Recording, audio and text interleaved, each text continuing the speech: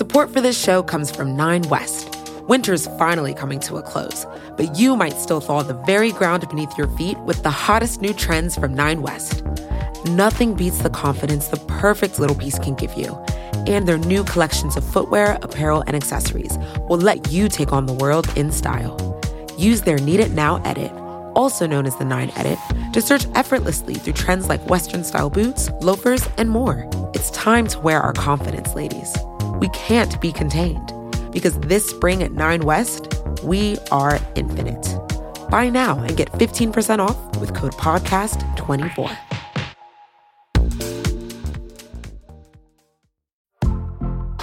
Your body is unique. So why would you settle for a weight loss plan that's one size fits all? Noom is the weight management program that takes into account your biology to build a custom plan just for you. Stay focused on what's important to you with Noom's psychology and biology-based approach. Sign up for your trial today at Noom.com and check out Noom's first ever cookbook, The Noom Kitchen, for 100 healthy and delicious recipes to promote better living. Available to buy now wherever books are sold. The cut. The cut. The cut. Cut. The cut. The cut. Hey, Parker. Hi, Jazzy. How are you? I'm good. I'm good and ready and excited. I'm wearing my space buns. I'm ready to try stuff on. Because next month, I'm going to a music festival in Chicago. And honestly, the pressure is on to find the perfect festival look because it's been forever since I've been to a festival. And God only knows if this is my only chance this year to go anywhere because everything's going to get shut down again. So, damn. Got to make it work. I'm very excited. Here's number one. I'm going to call this Space Barbie. Love it already. Even as I put this on, this is unrealistic. I'm wearing this like pleather vinyl, shiny metallic pink, low cut dress. It's apparently very cold in Jasmine's apartment. This is very like turn of the millennium Xenon slut princess. It's all a vibe. It's all a vibe.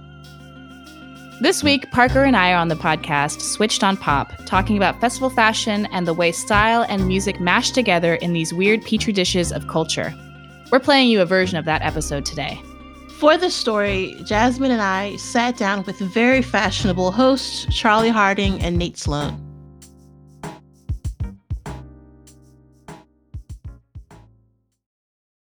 Well, one time I was walking down the street and I overheard this woman talking to her friend as I walked by. And she said, "That guy dresses exactly like my grandfather."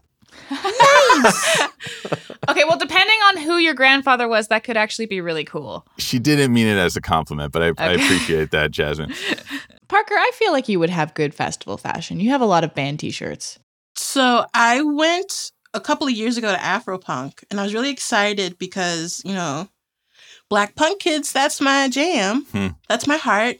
So I was seeing all these amazing outfits, lots of fishnet, lots of Doc Martens, lots of septum piercings, just beauty in excess. But it was like this kind of homogenized view of uniqueness that kind of took me out of it. And I thought I looked good. But I'm not trying to perform fashion in this way.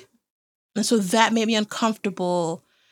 And it made me feel as if I wasn't really supposed to be there because there was this performative nature to it that took away from the actual performances on the stage. It feels like concerts have become like church in the sense that like you go there partly to be seen and to dress up. And it's like part of the thing. And like everybody looks amazing. But also to worship.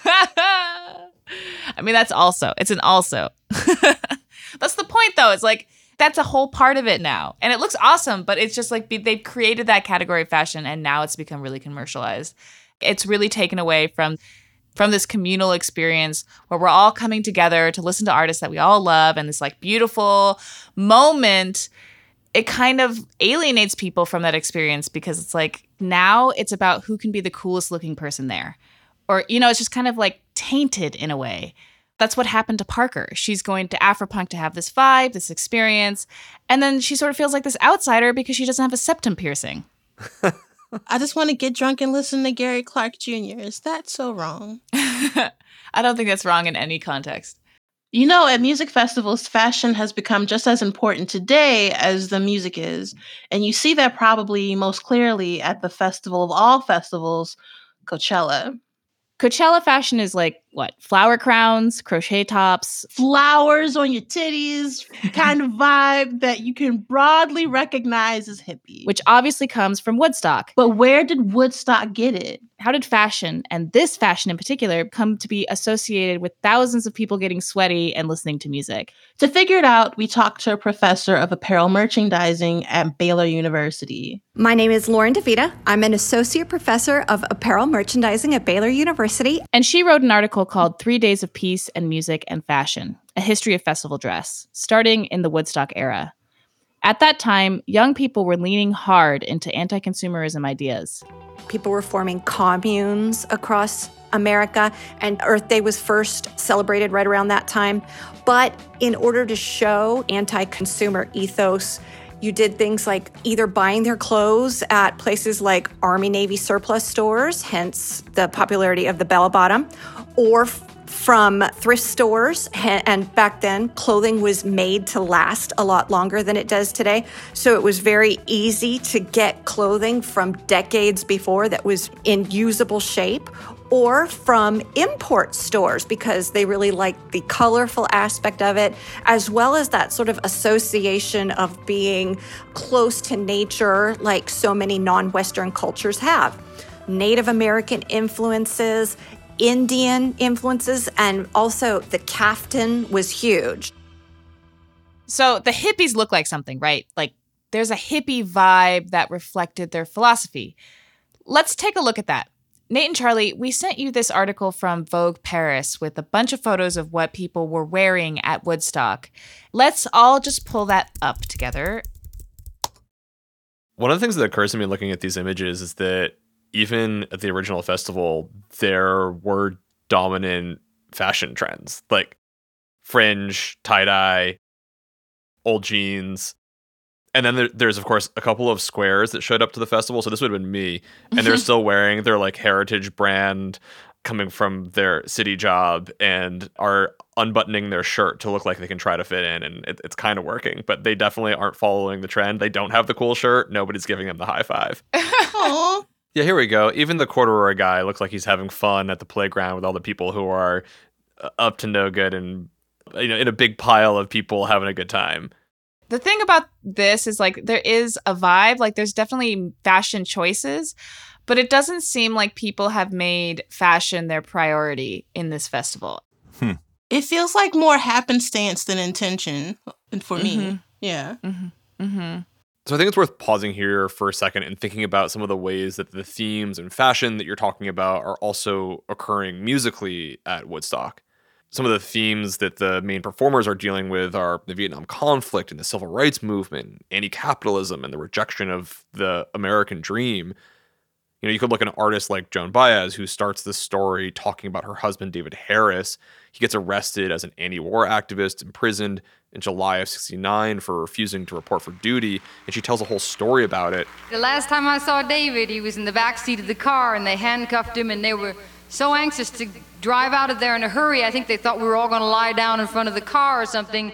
But also sings folk songs like Joe Hill about this labor activist, Joe Hill. The copper bosses killed you, Joe. They shot you, Joe, says I. Take some more. Makes me think of lots of other songs as well, like Country Joe McDonald, I Feel Like I'm Fixin' to Die Rag.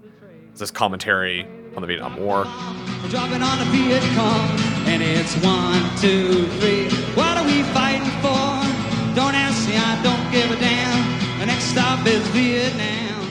And, you know, just in the same way that people are showing up kind of unexpected and maybe not wearing quite the right thing, you had musical moments that reflected that same kind of improvisational nature. Makes me think of Richie Haven's song Freedom, based off of The Spiritual Motherless Child, which was frequently sung during the Civil Rights Movement. Freedom, freedom. Freedom, freedom, freedom, freedom, freedom. Yeah, and then I think one of the iconic moments where this all comes together, politics, music, fashion, is Jimi Hendrix's performance of the Star Spangled Banner.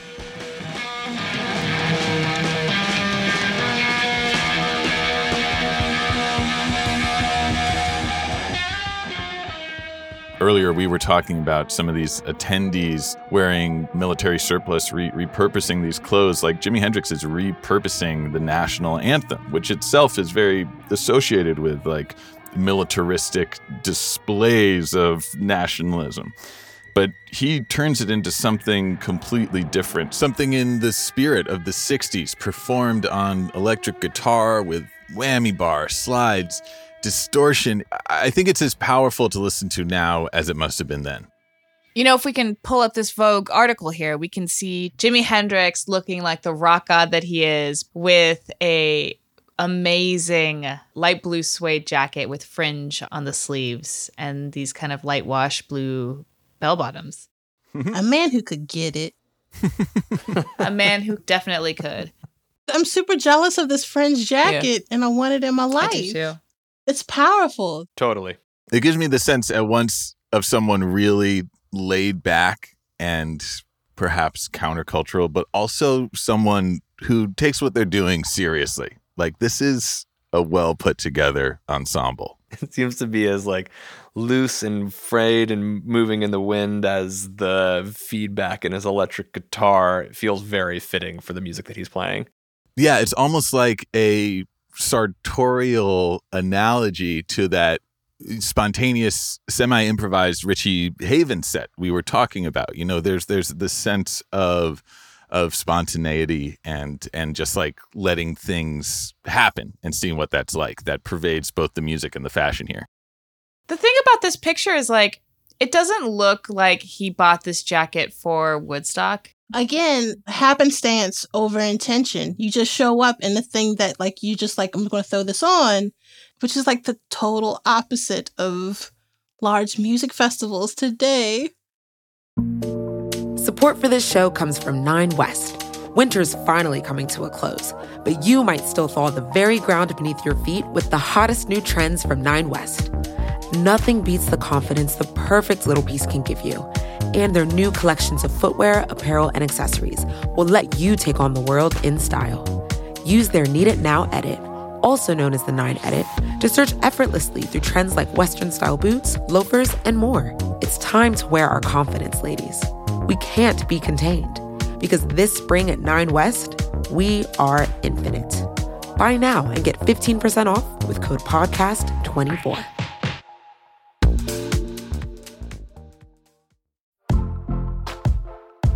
Most weight loss programs focus on restriction and inflexible routine, which is why most diets fail. But Noom isn't a diet. It's a weight management program that uses psychology and biology to help you develop healthy, sustainable habits. Noom believes that weight loss starts with the brain, and their daily lessons are tailored to help users understand the science behind food cravings and eating choices. Whether you want to lose weight, increase physical activity, meet a health goal, or simply change the way you think about food, Noom can help you build healthy habits while still enjoying your favorite foods. Stay focused on what's important to you with Noom's psychology and biology-based approach. Sign up for your trial today at Noom.com and check out Noom's first ever cookbook, The Noom Kitchen, for 100 healthy and delicious recipes to promote better living. Available to buy now wherever books are sold. Okay, but real talk, living in Southern California weeks or months before Coachella happens, I now get targeted Instagram ads of festival retailers who are recreating that sort of Woodstock vibe in a contemporary way. They are very much trying to make sure that I am buying this stuff and ready to go to the festival ahead of time. But I mean, like, Coachella wasn't always like this. The organization that puts on Coachella is called Golden Voice, right? And when they set out to do the first Coachella in 1999, they then ended up being compared to Woodstock 99, this festival where things went horribly wrong, The fires and the chaos brought hundreds of state police to the scene. Get down! The riot police are coming! Everybody wants to get nuts, everybody wants to get crazy, and they just got a little out of hand, started pulling down the walls around the speaker towers. Total devastation. People got hurt, people died, and this was all looming large in the background. But Golden Voice wanted Coachella to be different. And since it was the first Coachella, there was no template for what to wear.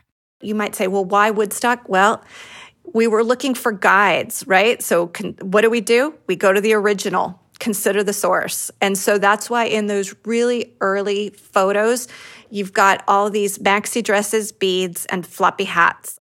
So I opened up this other page that had the evolution of looks from 2001 to now. And if you look at some of the pictures, you go from somebody wearing, a pretty detailed pattern, but still, kind of a nice outfit that you could wear anywhere, maybe a tank top and some printed pants. And then as the years go on, it gets a little bit more specific. There are band t-shirts, kind of ripped up rocker looks. Then there's like a big pink hat. Oh, I forgot about the Donnas. And what ended up happening is very quickly that style started to kind of spiral out of control. People realized cool people go to this event. And so people started going there looking to take photos of cool people. And then once people started realizing, if I go to this event and I stand out, I can get my photo taken, the ultimate validation, right? And so it's become a lot more performative because you're going to dress in outlandish clothes in the hopes of getting noticed and in the hopes of being seen and in the hopes of being photographed. And over time, it feels like that increasingly became the point of Coachella. Less about the music and more about a specific kind of fashion. I do have another listicle for you. This is just a collection of Coachella outfits throughout the years. Oh my God. Okay, so the first image we see, it's for the 2011 Coachella, and is a woman wearing yellow carnations, yellow daisies. I don't know what kind of flowers those are. Yellow daisies on her breasts. Yep. If I could, I would. Really? I've never been this free. But it's also like, are they ever going to wear this again? Yeah. Like this feathered, glued Victoria's Secret's bra. Is this lady ever going to wear this again? I mean, I would actually wear some of these outfits, to be honest with you. I would. That I could tell. But I'm also an extra person. So like I would go to Coachella to be seen. Like that would be it. But then I would be like, I would feel obligated to go and listen to the show and not be seen. And then it would tear me apart. One of the things that occurs to me looking at these images from Coachella is that it's a lot more about bodies and the presentation of our bodies and the things that slightly adorn it. Whereas the images from Woodstock look like almost candid actuality shots that like they weren't from professional fashion photographers. And given that pretty much every image here that I'm looking at has every person is just all skin, there's definitely a part of me would be like, I don't think I'd feel comfortable going there and wearing the things that I have to not wear in order to be seen. Yes. Oh, I would love to be naked. I know you do, honey. But there's also these are impractical nude people. Like this lady's in a bikini and like a Davy Crockett hat. Like there's a disconnect. Those are two different seasons. Yeah. There's a strong sense of particularly being seen and loudness. Yeah. Our whole visual culture has become about loudness and attention grabbing. Mm-hmm. I say this as someone who wears mostly grays and tans. I mean, I get it. I say it as a person who wears every single color in the rainbow. Like, and that's why I mentioned the festivals. Like, what is the point of music festivals these days? Because it isn't what it was when it was Woodstock. These days, it definitely feels like you go there to be seen. And that's what makes this fashion. That's why this girl right here in 2015 is wearing a bright red fur vest in what looks like a summertime meadow. You make it so that people want to stop and take a picture of you. And you make it so that you can take pictures of yourself and you can remember yourself. Like, I don't want to come out of this being judgy on the fact that people want to wear whatever, like they want to dress up. I want to encourage that. I would encourage more fashion in the music industry. In fact, if we could go back to glam rock, where you could see every outline of a man's body, I would enjoy that. I would like to see more Lycra. More spandex. More boys in crop tops. Mm-hmm. So it's not just that when you combine these two forces and pervert it with consumerism, when it's no longer about the art and the aesthetic, but it's like about the clout that you can get from the art and the aesthetic. That's where it turns into something else. That's where it kind of feels tainted, where Parker feels uncomfortable, where the music seems like it takes a backseat to fashion. Doesn't it seem like, I mean, if we're talking about festivals being a representation of their cultures in their fashion and in their music, it seems that both of these festivals are exactly of their time. To your point, Justin, like, I have no beef with people looking exactly like they want to, showing off, looking great, knowing that their image is going to be seen around the world because the entire thing is live streamed around the world. Like, it makes sense. You know that going in. And so, yeah, it's worth getting dressed up. It's like, I wouldn't go to the Met Gala and wear my khaki shorts. It would be a bad choice. Unless you want to make a true statement. Thanks, Parker. I mean, I feel like this is the key context for this shift that we're seeing in fashion, and probably that we'll be hearing in music, is that corporatization. Like AEG, a huge multinational entertainment company, bought a major stake in Coachella in 2004. So that is not just an independent music festival. This is part of a consolidated corporation. This is big business. This is not a bunch of hippies gathering at Yasgur's farm. And, you know, I think it probably changes the festival experience, and it changes the kind of meaning of the music. Is there space for that kind of political message, for that kind of community building, for that era-defining moment? Probably not. Yeah, like this is exactly what we're talking about. It also changes the meaning of the fashion. Like this communal space has now become something fractured. And so like if you don't want to play the game, that's when you start to feel like it's not a place for you. Like it's not good for the music, it's not good for the fashion, no one wins. I do think there's an important exception here. I can imagine we're all thinking it. It's Beachella. Yes. Okay, so some people are calling it Baychella, which is fine. They're entitled to their wrong pronunciation. It is Beachella because her name is Beyonce.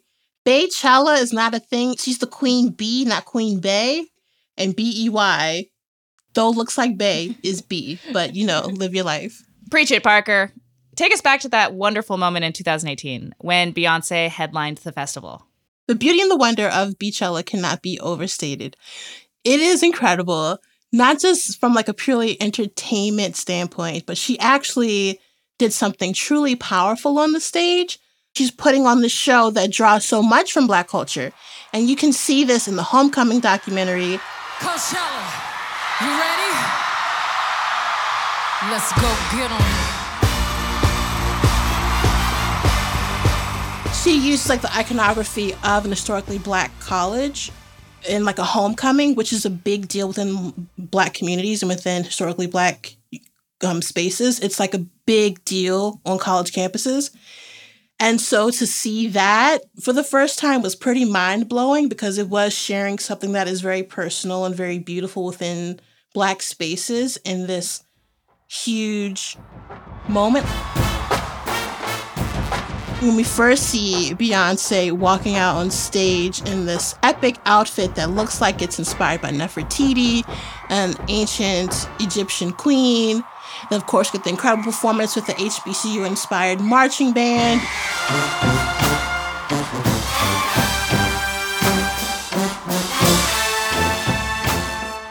Which I bought a t-shirt from Beyonce's website, like a gold yellow shirt with like the fake Beyonce Greek letters on the front. This is great. This is exactly what Beyonce is so good at doing, realizing the power of a big stage. It might seem like Coachella is sold out and overly commercial, but she knows that there are so many eyes on her, and she can use that opportunity of attention to make a powerful, profound statement about identity and race, and not just to the concert goers, but to the millions of people who are going to see it later on a Netflix documentary, or who are even streaming in live at that very moment, or the people who are going to buy the sweatshirt and carry on that moment then and forever after. This conversation just brings home how inextricably linked music and fashion are. When you listen to this performance, you can't separate it from the visuals, and you but want to make both of them part of your world. You want to have the music, you want to have the fashion. It's like that memory is synced together. They are pretty much inseparable. How do you top Beachella? It's not going to happen. You don't. You can't. Nope. You shouldn't. No more. Shut it down. Yeah. I don't think there's anybody else who could really pull it off in the same way. And anybody who even tries gets their feelings hurt. Yep. It's just disrespectful. But if we are going to steal looks from Beyonce for Coachella, I mean, there is a picture of her at some Coachella in booty shorts and a Sex Pistols t-shirt. And by all means, take that. Like, wear that left and right.